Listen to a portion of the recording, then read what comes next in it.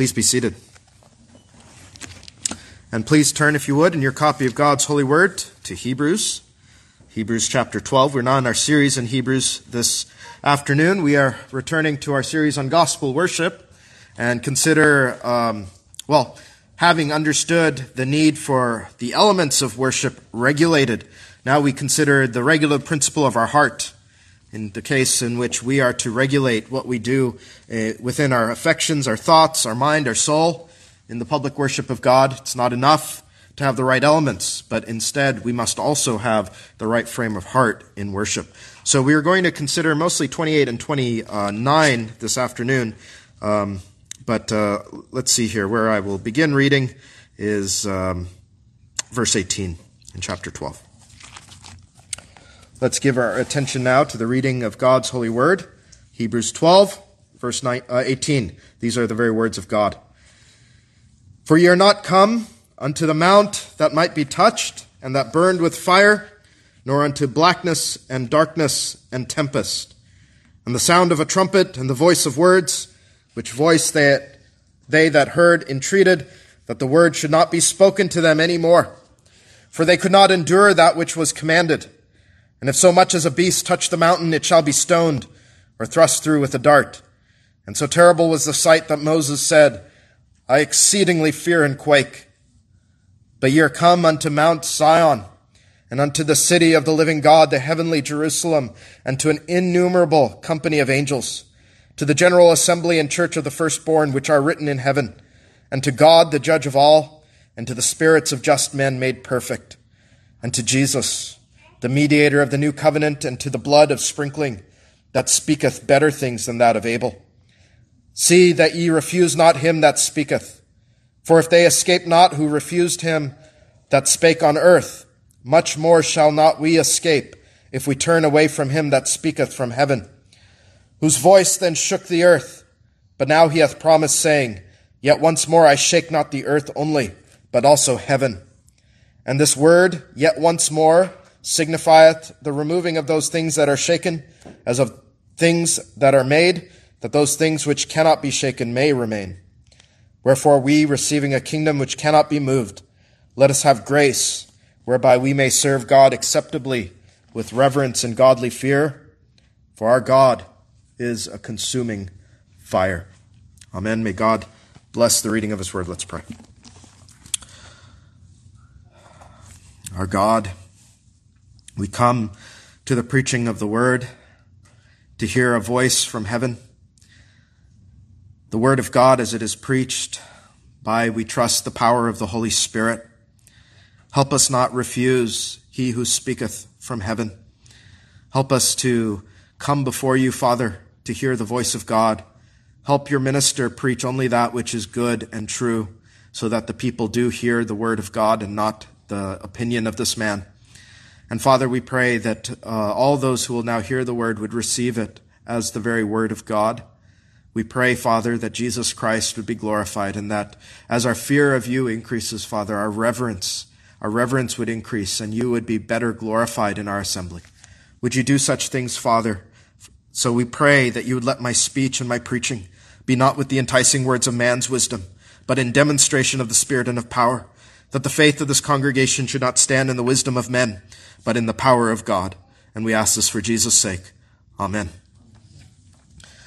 Question we all have to ask is, what would our behavior be like in public worship if we could perceive by faith God as he truly is? If we perceived God as he is and described in the word of God, thrice holy, in our text, the judge of all, a consuming fire. First of all, we'd have to ask the question, if we understood who God is, would we ordinarily miss the summons to public worship when he issues it? But then in the public worship of God, would we be doing things like, and I'm not picking on anybody here particularly, so understand this, would we be chatting with our neighbor? Would we let our minds wander off from God? Would we refuse to hear he who speaks? Would we be drowsy? Would we moan that God's ordinances bore us? Would we yawn as we sang the praises of God? Or instead, would our senses be seized? Would they be seized with God himself? Would our minds and our hearts be gripped with reverence and godly fear as we meet the one here who is called a consuming fire? Friends, what has been really terrible to see taught in the Christian church in recent years is that in the gospel era, reverence and awe for God, godly fear are unnecessary and actually should not be present. That anything can go, that God is not to be feared, and our worship can be as irreverent as we would like it to be. It has gotten so bad, and I'm not joking here. There are literally clowns, literal clowns in the public worship of God in some churches today. Entertaining the goats, amusing crowds in churches in the public meeting of God's worship. Why? Because we have lost sight of who God is, the judge of all, the consuming fire. And if you think that in some way Jesus has changed who God is, you must understand that is heresy. God is the same. And not only that, your mediator, who was in a state of humiliation, is now in a state of exaltation, such that if you saw him now, as John saw him in Revelation 1, how did John see him? In the midst of the seven candlestick, one like unto the Son of Man, clothed with the garment down to the foot, and girt about the paps with a golden girdle. His head and his hairs were white like wool, as white as snow, and his eyes were as a flame of fire. And his feet like unto fine brass, as if they burned in a furnace, and his voice as the sound of many waters. And he had in his right hand 7 stars, and out of his mouth went a sharp 2-edged sword. And his countenance was as the sun shineth in his strength. That is Jesus Christ today. That is who you have come to worship, I trust. And what was John's response to meeting Jesus in this way? And when I saw him, I fell at his feet as dead. Even through Jesus, you would have to be a fool to approach God irreverently. And so, our theme tonight concerns our conduct in the public worship of God. To first understand who we are meeting with right now. You're not meeting with me. You're not meeting with the elders. You are meeting with God. In the book of Job, Job was exhorted to acquaint now thyself with him, to be acquainted with God. And so we will be acquainted with God a bit more today so that our conduct in public worship would acknowledge that our God is a consuming fire to be worshipped with reverence and godly fear. And we'll consider that theme under 3 headings this afternoon. First is to consider the danger of public worship. The second is to consider our reverence in public worship. And third, our conduct in public worship as application. So first, the danger of public worship. Let me just say this. Public worship is dangerous. Public worship is dangerous, friends. It will either bless your soul if you come to worship God through Jesus Christ, or it will harm you. That's what public worship does. There must be a sense of that gravity before us as we assemble to meet God. We meet God. You remember when our series on public worship began, we began with Leviticus 10, and we saw Nadab and Abihu struck dead in the public worship of God. And then we heard in 1 Corinthians 11:28, when we considered the Lord's Supper, in the supper many have died as they have partook unworthily. He that eateth and drinketh unworthily eateth and drinketh damnation to himself. Public worship is dangerous, friends. In the public worship of God, we come into the presence of Almighty God, which is why we read in 1 Corinthians 14, what happens when an unbeliever has his heart open to perceive that God is here among us? Paul said, and thus are the secrets of his heart made manifest. And so falling down on his face, he will worship God and report that God is in you of a truth. 1 Corinthians 14:25. That is someone who has been struck with the presence of God, and he has the sense, as Moses did long ago, to fall on his face because God is here. In Hebrews 12, what you are hearing tonight is that worship in the New Testament is not less dangerous than in the Old Testament, which is what we normally think. It's not less dangerous, first of all, because, as I mentioned earlier, because we worship the very same God. Second, New Testament worship is actually more deadly than the Old Testament. That was something, and I appreciate that my worship professor at the seminary would constantly drill this into us, that worship in the New Testament is more deadly than in the Old. We're going to exegete this text more thoroughly when we get to it one day, Lord willing, in Hebrews. But let me sketch out the apostle's argument for you here so you can track with that. Here he compares the Mosaic administration of the covenant to the gospel administration. He does so by comparing two mountains, Sinai and Sion, the two mountains standing for law and gospel. Sinai, you know very well, as you read Exodus, was a terrible place. You remember, boys and girls, the Lord coming down and descending on the mountain. The apostle recounts that in verses 18 to 20. Listen to what it says. The trumpet blasting, the fire burning, the blackness, darkness, and tempest, the threat of stoning if you come close to the mountain. Why? Because God's holy presence was there among men. And the people as sinners would die if they drew near his holy presence. You remember in Isaiah 6, here is a holy man, a prophet of God. He cried before the presence of God, "Woe is unto me, for I am a man of unclean lips." A prophet. And in the like manner here in Exodus, we find that the people cried out to Moses, right? What did they cry out? "Do not let us come near to God."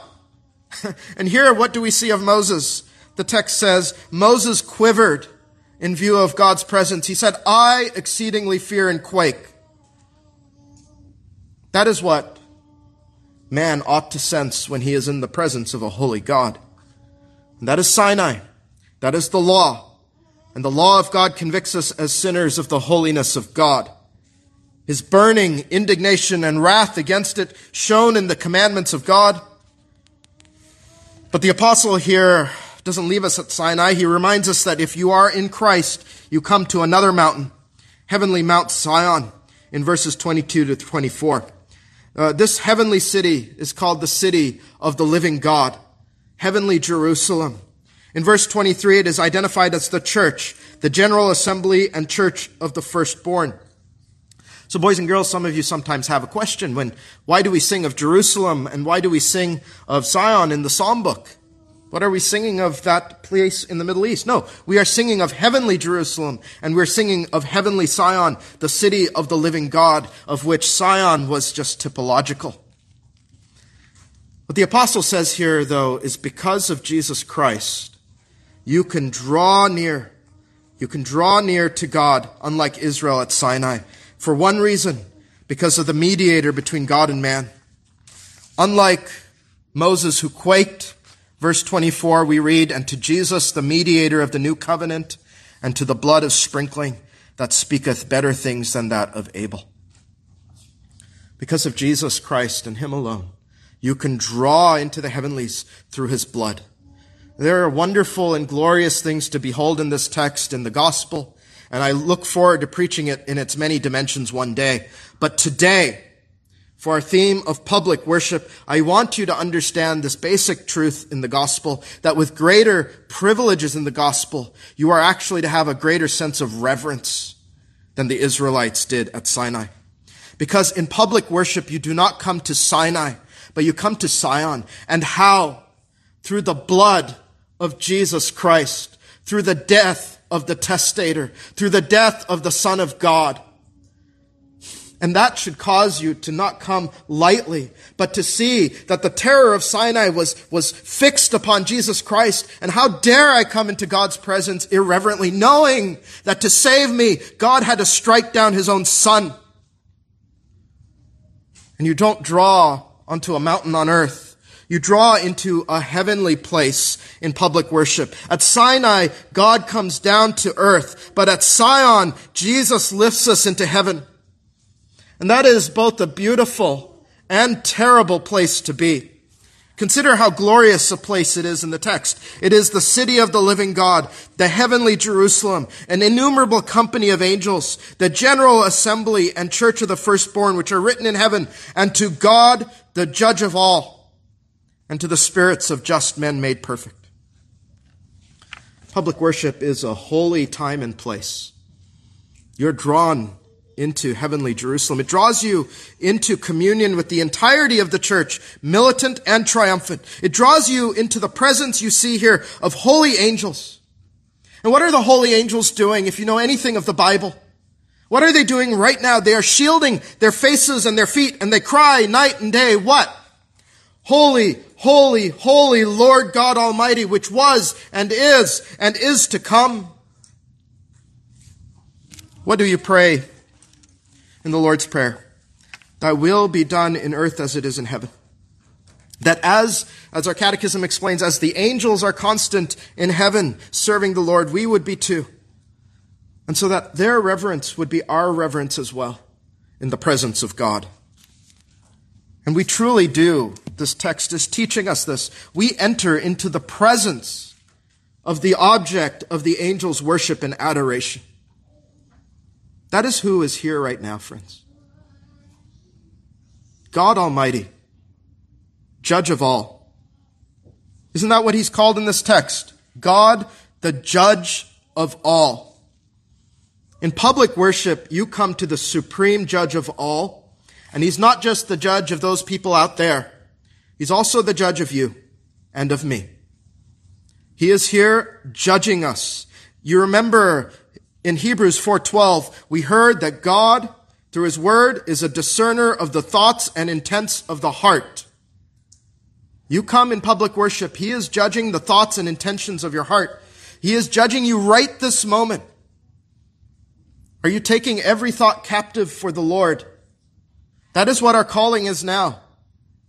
And you see what he says here. When the judge speaks from heaven through Jesus Christ, in verse 25, the commandment is what? See that you refuse not him that speaketh. That who speaks when the word is read and the word is preached. You heard that in Luke's gospel not long ago. It is God who speaks, not me. If these were my words, then you would have nothing really to do with them. But so long as they are God's words and they are faithfully preached, you have to hear this as the voice of God. And what is the warning after that in verse 25? For if they escape not who refused him that spake on earth, much more shall not we escape if we turn away from him that speaketh from heaven. Friends, this is that lesser to greater argument, right? If Sion was terrible, and the voice that was coming was from earth, how much worse is it to refuse he who is speaking from heaven? That's who we hear from in our public worship. We hear from God, from heaven. The Spirit of the Lord has been poured out in greater fullness in the gospel era, and you hear God speak to you in public worship. And so if Sinai was terrifying, and it was, how much more terrifying should it be for us in Sion? Sion is a more holy place than Sinai. That's the argument here. You come directly to God through the mediator, judge of all, who speaks to us by way of the Holy Spirit from heaven. But why? You think about this, boys and girls. You might have been more terrified of Sinai than what you are dealing with right now. And you have to ask why. Why is that? It's because carnal men perceived God carnally at Sinai. But it takes faith to perceive God spiritually at Sion. That's why the Bible says you walk by faith and not by sight. Yes, you heard the trumpet blast, you saw the fire and the tempest, and the smoke, and the lightning, and the thunder, and all of that, and your eyes perceive all of that, and you see something of the glory of God and the terror of God. But right now, friends, God is no less present, and the argument is he is more present than there. It takes faith to perceive God that way. You're not going to see it by listening to me. You're going to have to perceive it by faith until the day when faith makes way for sight in the beatific vision. And this all hinges on the nature and character of God. And I am convinced and convicted myself as well that the reason we are so lax in worship is because we just don't know God. We don't know God. We don't know how he truly is. God, judge of all, a consuming fire. We don't see him as worthy of reverence and awe and godly fear. We don't know God. That's why there's no reverence. So let's remember who God is in our second head, that we might cultivate reverence at public worship. As I said, the great reason for a lack of reverence is that we do not fear God. Look at verse 28. You are told to serve him with reverence and godly fear. Reverence in public worship goes hand in glove with godly fear. You don't have reverence just by saying, well, I'm just going to be quiet and I'm going to pay more attention. No, its root is godly fear. Godly fear of God. That's where reverence begins. But in order to have godly fear, you must know something about God that would provoke such fear, right? As I said, Job 22:21 says, acquaint now thyself with him. Can you say you are acquainted with God? Can you say with Paul, for I know whom I have believed? And truly so, not a vain imagination of a God of your making, like a golden calf, but who God is from his Bible. Do you know him from the Bible? If you did, if you truly did, would you not understand that he is worthy of the greatest reverence and the greatest godly fear? He is called a consuming fire, whose fire of holy indignation burns against sin. Jacob called him the fear of Isaac in Genesis 31:42. A patriarch called him the fear of Isaac. And why did the early church grow? Why did the early church turn the world upside down? They walked in the fear of the Lord and in the comfort of the Holy Ghost. Acts 9:31. You know why the church is continuing to retreat? It has no fear of God. It fears man.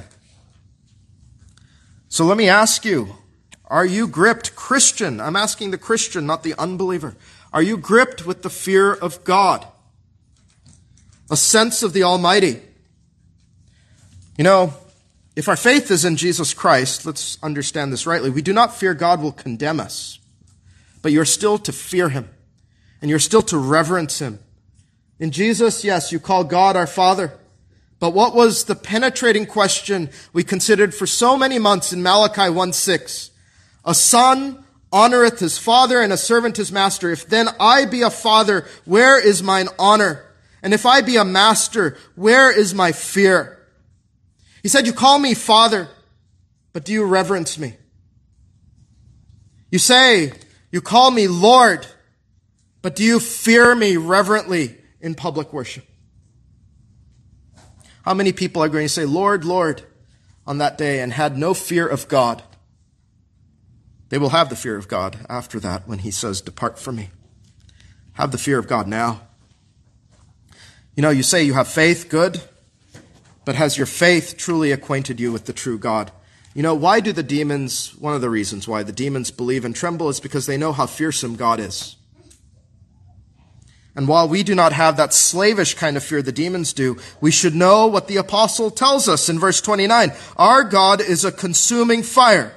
And that is why we hear, serve God acceptably with reverence and godly fear. You know, I would suggest that if we took this verse and we did the sort of the man on the street kind of interview, and you asked random Christians throughout the visible church, is this text in the Old Testament or the New Testament? I believe most of the visible church would tell you, oh, that sounds very much like the Old Testament. That is the New Testament, in the book that proclaims the greater glories of the New Covenant.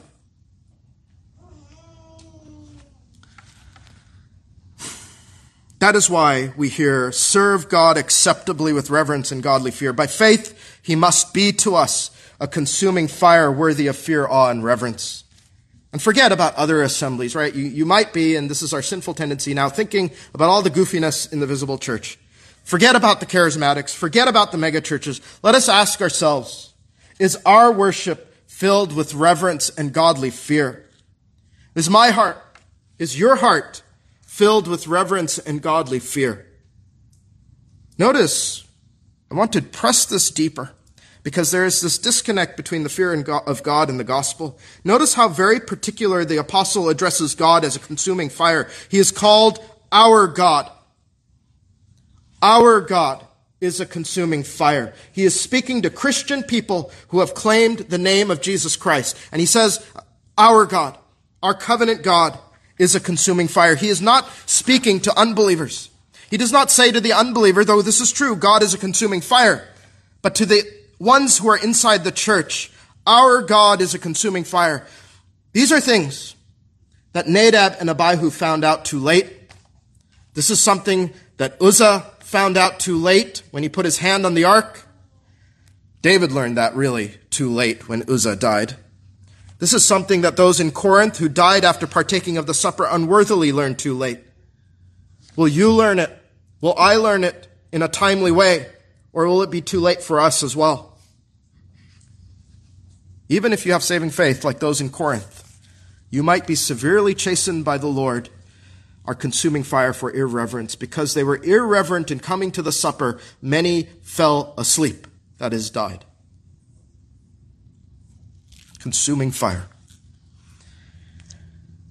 And as we long for revival, and we long for the presence of God in our assembly may never be what it ought to be in 1 Corinthians 14, where unbelievers fall down on their face, saying God is with us of a truth, if we do not have a holy fear ourselves as worshipers.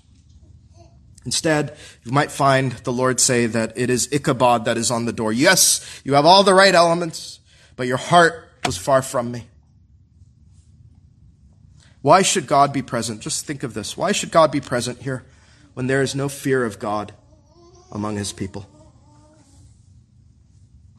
Friends, again, in our view of our series on gospel worship, let me say something I think we in the Reformed Presbyterian Church need to hear. It's not enough to look at our order of worship and rest in it being thoroughly scriptural.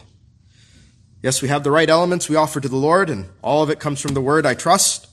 But if there's no reverence and adoration for God in the heart, does it really matter at all? It doesn't. The reason we are supposed to give God what he wants in worship is because we have a reverent fear of God.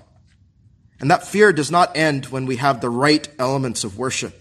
It must carry into the actions of worship itself. When the apostle tells us that our God is a consuming fire, you may not realize this. He is citing Deuteronomy 4:24. For the Lord thy God is a consuming fire, even a jealous God.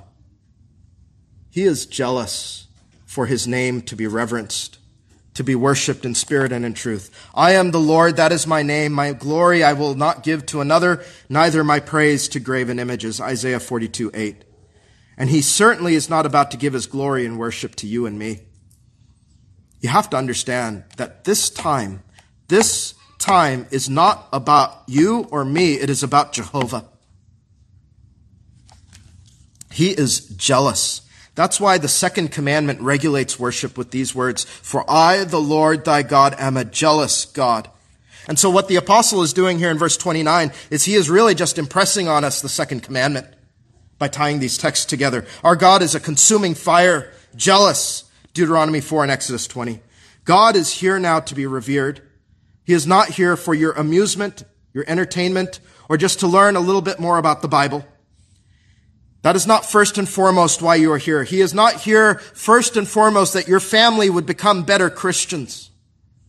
That is not the primary reason. And many of us become idolaters in the public worship of God. He is here to be revered and reverenced by you and to be glorified by you.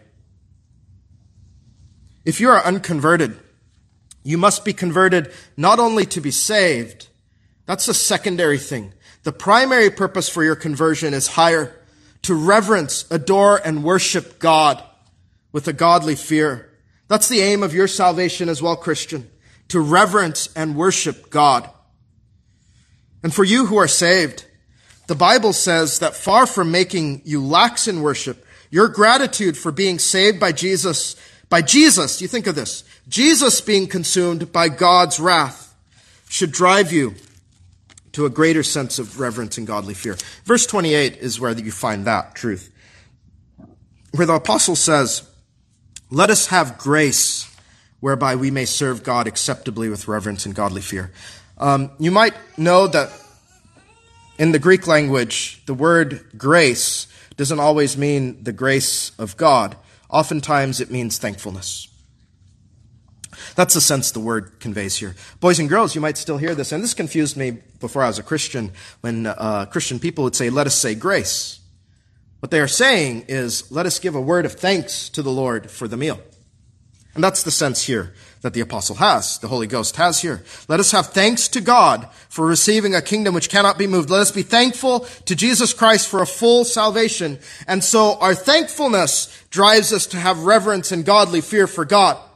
And when you think of the gospel, that my Lord Jesus Christ, the one that I adore, was consumed by the fire of God's wrath for my sin, that if it were not for the love of God sending Jesus to die for me, I would be eternally consumed in hell for my sin, because the wrath of God would rest on me. When I think that I had a just condemnation before the Lord, but God, the consuming fire, consumed his Son in my place, should I not have grace? Should I not have thanks?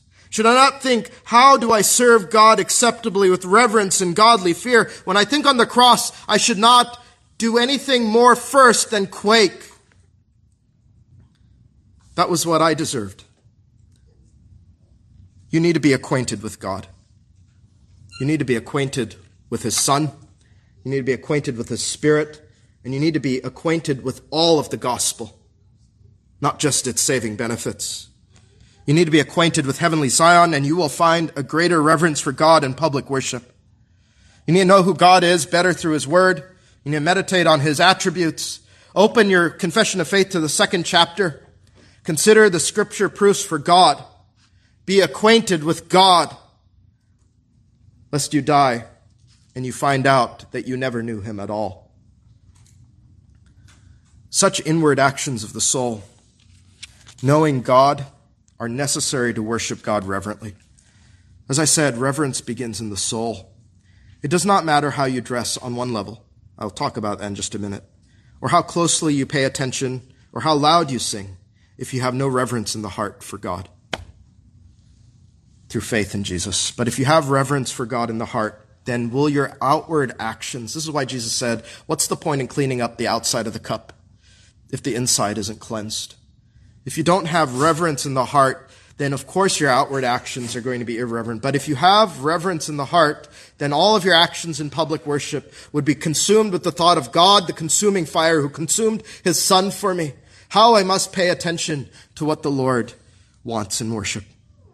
And so, knowing we are to reverence God, let us now conclude with our conduct in public worship, which is our final applicatory heading. So I've laid down some foundations for reverence for God in public worship. Let me now move to more specifics when it comes to our conduct in public worship. Specific applications of the 89th Psalm, which says, and we sang, God is greatly to be feared in the assembly of the saints, and to be had in reverence of all them that are about him. Some of what I'm going to say might sound very condescending to you. That's fine. Specific applications are sometimes very, very condescending. And if you take offense at me for what I say, that's not going to bother me at all. My concern is that your conduct offends God. And at the end of the day, friends, you need to take up what I say with God, the judge of all. In the grand scheme of things, I am just God's servant, his minister, and I remember the words of Paul, for do I now persuade men or God, or do I seek to please men? For if I yet pleased men, I should not be the servant of Christ. Galatians 1:10. I also want to preface what I'm about to say by saying I'm aware many of you were raised in an environment that did not show reverence for God or the things of God. Some of us have come, like I have, out of paganism. Some of us have come from churches where worship was a free-for-all, where the chaos of 1 Corinthians 14, you open it up and you say, that's my church. That was a portrait of your congregation. Or where the service time was a time for the pastor to make jokes and amuse you for about 30 minutes. Or in some contemporary Reformed churches, it strikes closer to home, where the public meeting was just the lecture time. Just time to learn more about the Bible and is not seen as worship. Where the preaching is not understood as, see that ye refuse not him that speaketh. So I realize that, and I praise God, first of all, this congregation is in many ways a series of first-generation Christians or people who are being converted out of paganism. That is a huge blessing that not many Reformed churches get to experience. So I remember that our behavior is sometimes attributed to a prevailing culture of irreverence, but we must put it away. We are meeting with a consuming fire. We are meeting with God, the judge of all. And our behavior, think of this. Here is God, the judge of all. Your behavior in our public meeting must be greater than you being summoned to the bench of an earthly judge. If an earthly judge summoned you to his bench, you would have a sense of fear and awe. And you would be afraid in a sense. Our behavior in our public meetings must be greater than meeting an earthly judge. And as we consider our prior heading, the more acquainted you are with God, the more self-evident I think these applications become. In any case, that said, let us apply reverence to our public meeting. And let me give you 7 points of application this afternoon. And remember, I am preaching to our congregation. I am not preaching to whoever might be listening on sermon audio, first and foremost. The first application is very simple. Be in worship. It's no good to say, when I am in worship, then I will be reverent. Yet you show up sparingly to worship the Lord. Public worship, this side of glory, and you need to think of it in this way. This has been very helpful for me. I say, because this is God's truth, public worship, this side of glory, is our most important meeting on the calendar. Now, if there are health reasons for being absent, that's one thing, right? We pray often for those who are unable to be here because of health issues. No one is faulting you for that. The Lord desires mercy and not sacrifice in such cases. But other than that, will you not meet with God to give him the glory that he is due? When he speaks, as he speaks now, will you refuse him who speaketh by not even showing up to hear what he has to say? When he is praised, will it be your voice that is silent? Worship is about giving adoration and homage to God, and it is not optional for your life. That is why 2 chapters back, Paul preached, we must not forsake the assembling of ourselves together as the manner of some is, but exhorting one another, and so much the more as you see the day approaching. Be in worship to adore the God of heaven, judge of all, the consuming fire. Our second application is, be prepared for public worship. It means as well that you will have to be well rested to meet with God. You know, in the Bible, right, you read the Gospels, and what do you hear the day before the Sabbath day is called? It is the day of preparation. It's the day where we prepare to meet God. On Saturday, see the Sabbath as a delight. It's coming. My meeting with a consuming fire is coming. With God, the judge of all, my Savior, that meeting is coming. And so you must prepare yourself spiritually to reverence him. This is what I do. On Saturday evenings, after time and family worship especially, I make sure to shut off the world. Sometimes you may have texted me late on a Saturday night and I do not respond. It's because I've shut off my phone. On Saturday evenings, spend devotional time with the Lord to prepare to meet with God, a consuming fire. When I go to sleep, my last thought has been on God. And when I awake, my first thought on the Sabbath morning is on God. And I awake early. I do this every day, but especially on the Lord's Day. I awake super early to go to my devotions, to prepare my heart to meet with God and to prepare my house as well to meet with God. Your heart should move on the Lord's Day with the anticipation of the 95th Psalm. To your own house, remember this morning, as for me and my house, we will serve the Lord. Think of the 95th Psalm for your household. Oh, come, let us sing unto the Lord. Let us make a joyful noise to the rock of our salvation. Let us come before his presence with thanksgiving and make a joyful noise unto him with psalms. For the Lord is what? A great God and a great King above all gods. If you would prepare your house in this way, let me say again, you would show up on time, wouldn't you, for public worship? And to be on time for public worship actually means to be early for public worship. Pagans have told me that to be on time is to be late, and to be 10 minutes early is to be on time. But I believe it takes more than 10 minutes for most of us this side of glory to prepare our hearts to meet with God. I really do. I need more than 10 minutes to settle my heart for public worship, so come early. And when it comes to our conversations before the service begins, you need to cultivate the fruit of the Spirit, which is temperance and self-control. The Sabbath is about the public meeting of God foremost. Keep your eye on the clock. You should not need me to remind you when worship begins. Almost all of you here are adults. I'm sorry if this sounds condescending, and I don't mean it to be. Take it in the spirit intended, out of love. You know what time worship begins. And if you were really meeting an important person, you would be early to meet with him. You meet with God. You know worship begins at 10:30 a.m. and 2:15 p.m. sharp. You should have enough sense about you to use the restroom before then. Again, I don't mean to be condescending, but maybe it has to be said that way. You should know to finish your conversations with one another. You should be able to say, you should be spiritually exercised this much to say to one another, at least 10 minutes before, let us now go and meet God. Yes, do prepare to meet with God, the judge of all, before worship begins, because to go from conversations out there to meeting God in here is like slamming a car into gear. Going 5,000 RPM and slamming it into drive or first gear. It's a shock. And you're often unready to meet with God, judge of all, a consuming fire. I think of myself, one of the hardest things that it'll be for me to face when I come before Christ's judgment seat, one of the hardest things that it will be for me to hear from my Lord is how poorly I thought on him in my life. You couldn't come to worship me on time. You had such few thoughts about me. I wasn't present at the forefront of your mind in every conversation. I'm going to hear that. And it's going to be a very solemn thing. So be ready to meet with God, judge of all, the consuming fire. Third is be attentive in public worship. You need to be focused on all the elements of worship, the task at hand, because being present is not just about being seated.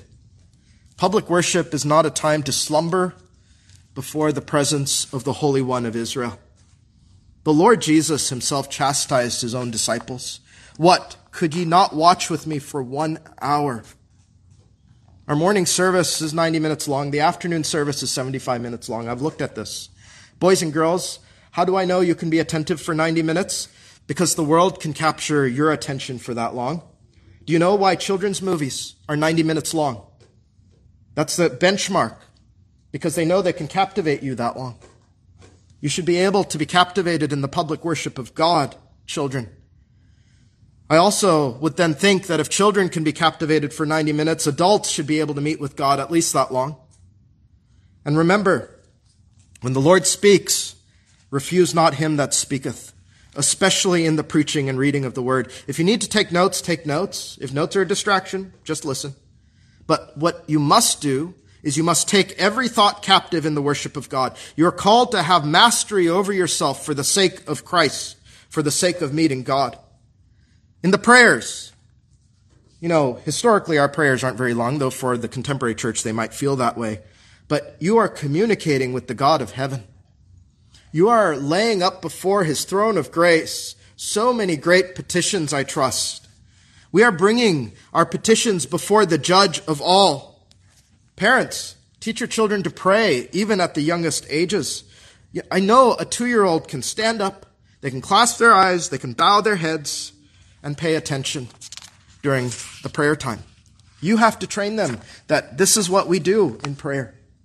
This is what we do.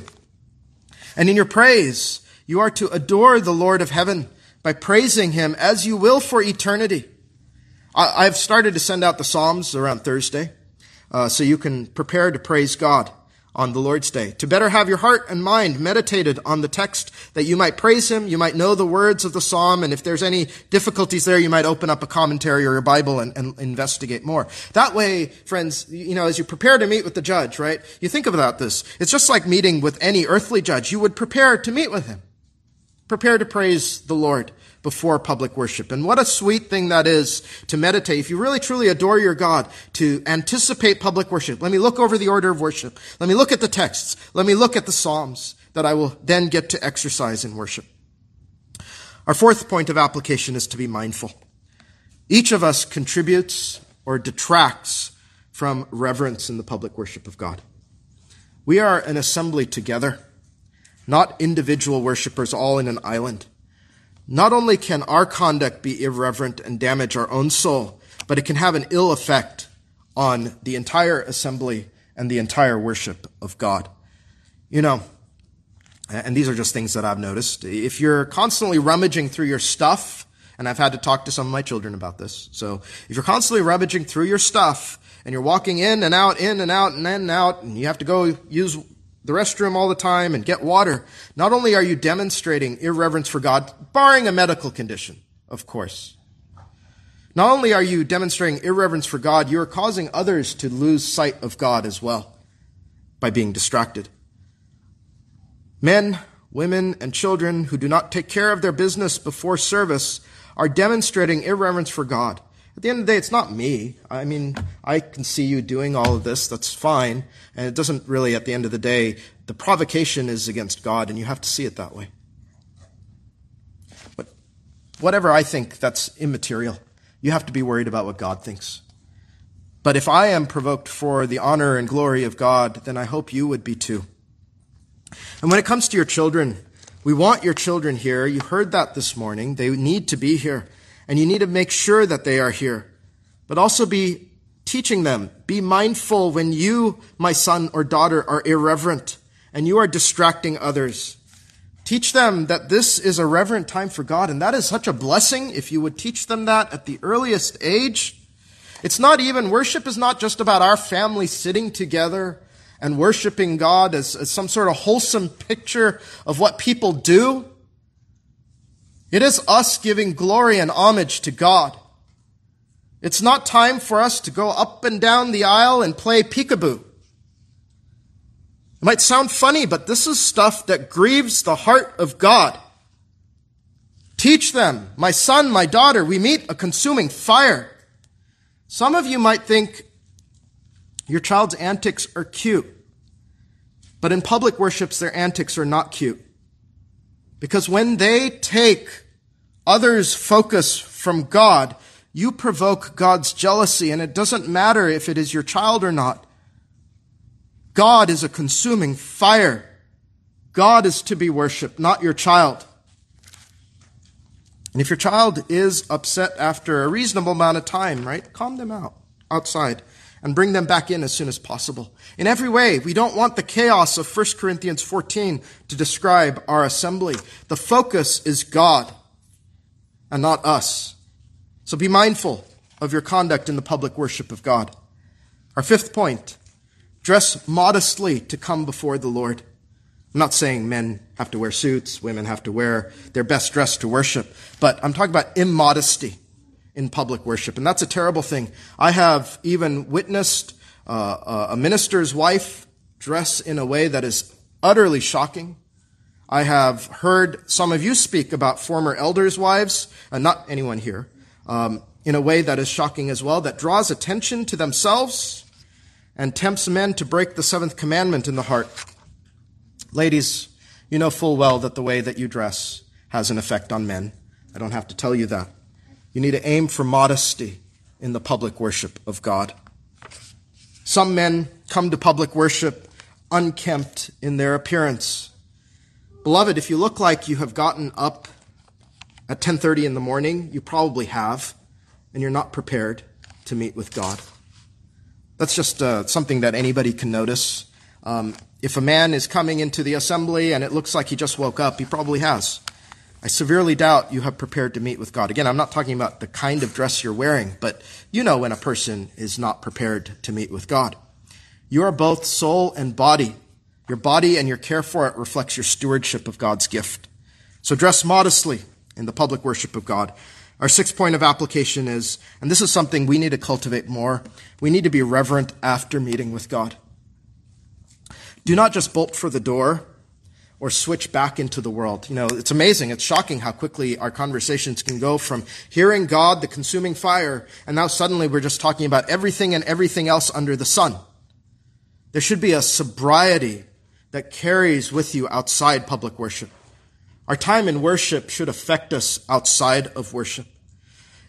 I have been to congregations that are very spiritually exercised. And one of the things that I just love, I preached at some congregations like this. You know what happens? After the benediction, there are many people just sitting in their seats doing business with God. If you have heard God call you to repentance, why are you running out of the door? Why are you not doing a work with God? Why are you not praising the Lord as you've heard the glory of Jesus Christ for a sinner like you? Why is it that when heaven has been opened before you and you think on the beatific vision, you want to then go and talk about a sports game? Spiritually exercised people will still be doing business with God after the public meeting. Something of our conduct, if we have met with God Almighty, should not something of our conduct reflect that as we get up from public worship? So be reverent after meeting the God of heaven. And lastly, be in devotional exercises the rest of the week. This is part of preparation. You need to be in devotional exercises with God outside of public worship. And you need to make those devotional exercises times of reverence and awe for God.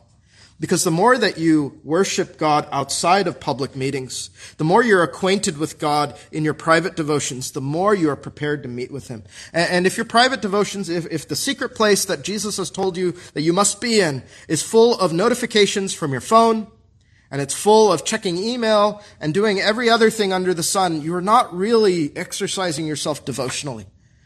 Tune the world out completely when you worship God. Same goes with your families. When you worship God as a family, you need to tell your children and yourself too, this is not a time for joking around and being irreverent, but we must have a reverence. We are meeting with the God of heaven.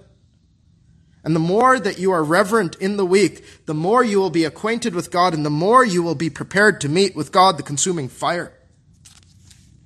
Teach your children family worship is not playtime, and they will find that public worship is not playtime then. Well, as we close our time, I'll just leave that with you again. Be acquainted with your God and fear him. Have grace. Be thankful. Thank the God of heaven. His mercy endureth forever.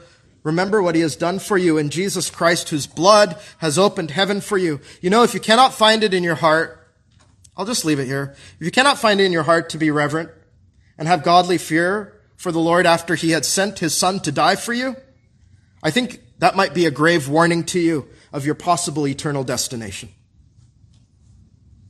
Not the place where God is worshipped day and night, but the place where God, the consuming fire, consumes sinners. I don't warn you lightly, but remind you once again, let us have grace whereby we may serve God acceptably with reverence and godly fear, for our God is a consuming fire. May God help us all. Amen. Please rise for prayer.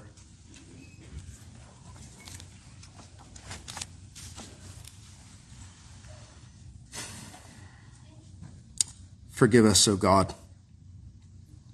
Forgive us for our lack of reverence for you, our Creator, our Savior, the great Judge of all, the consuming fire, who has spared us who believe the eternal torments of hell that we justly deserve.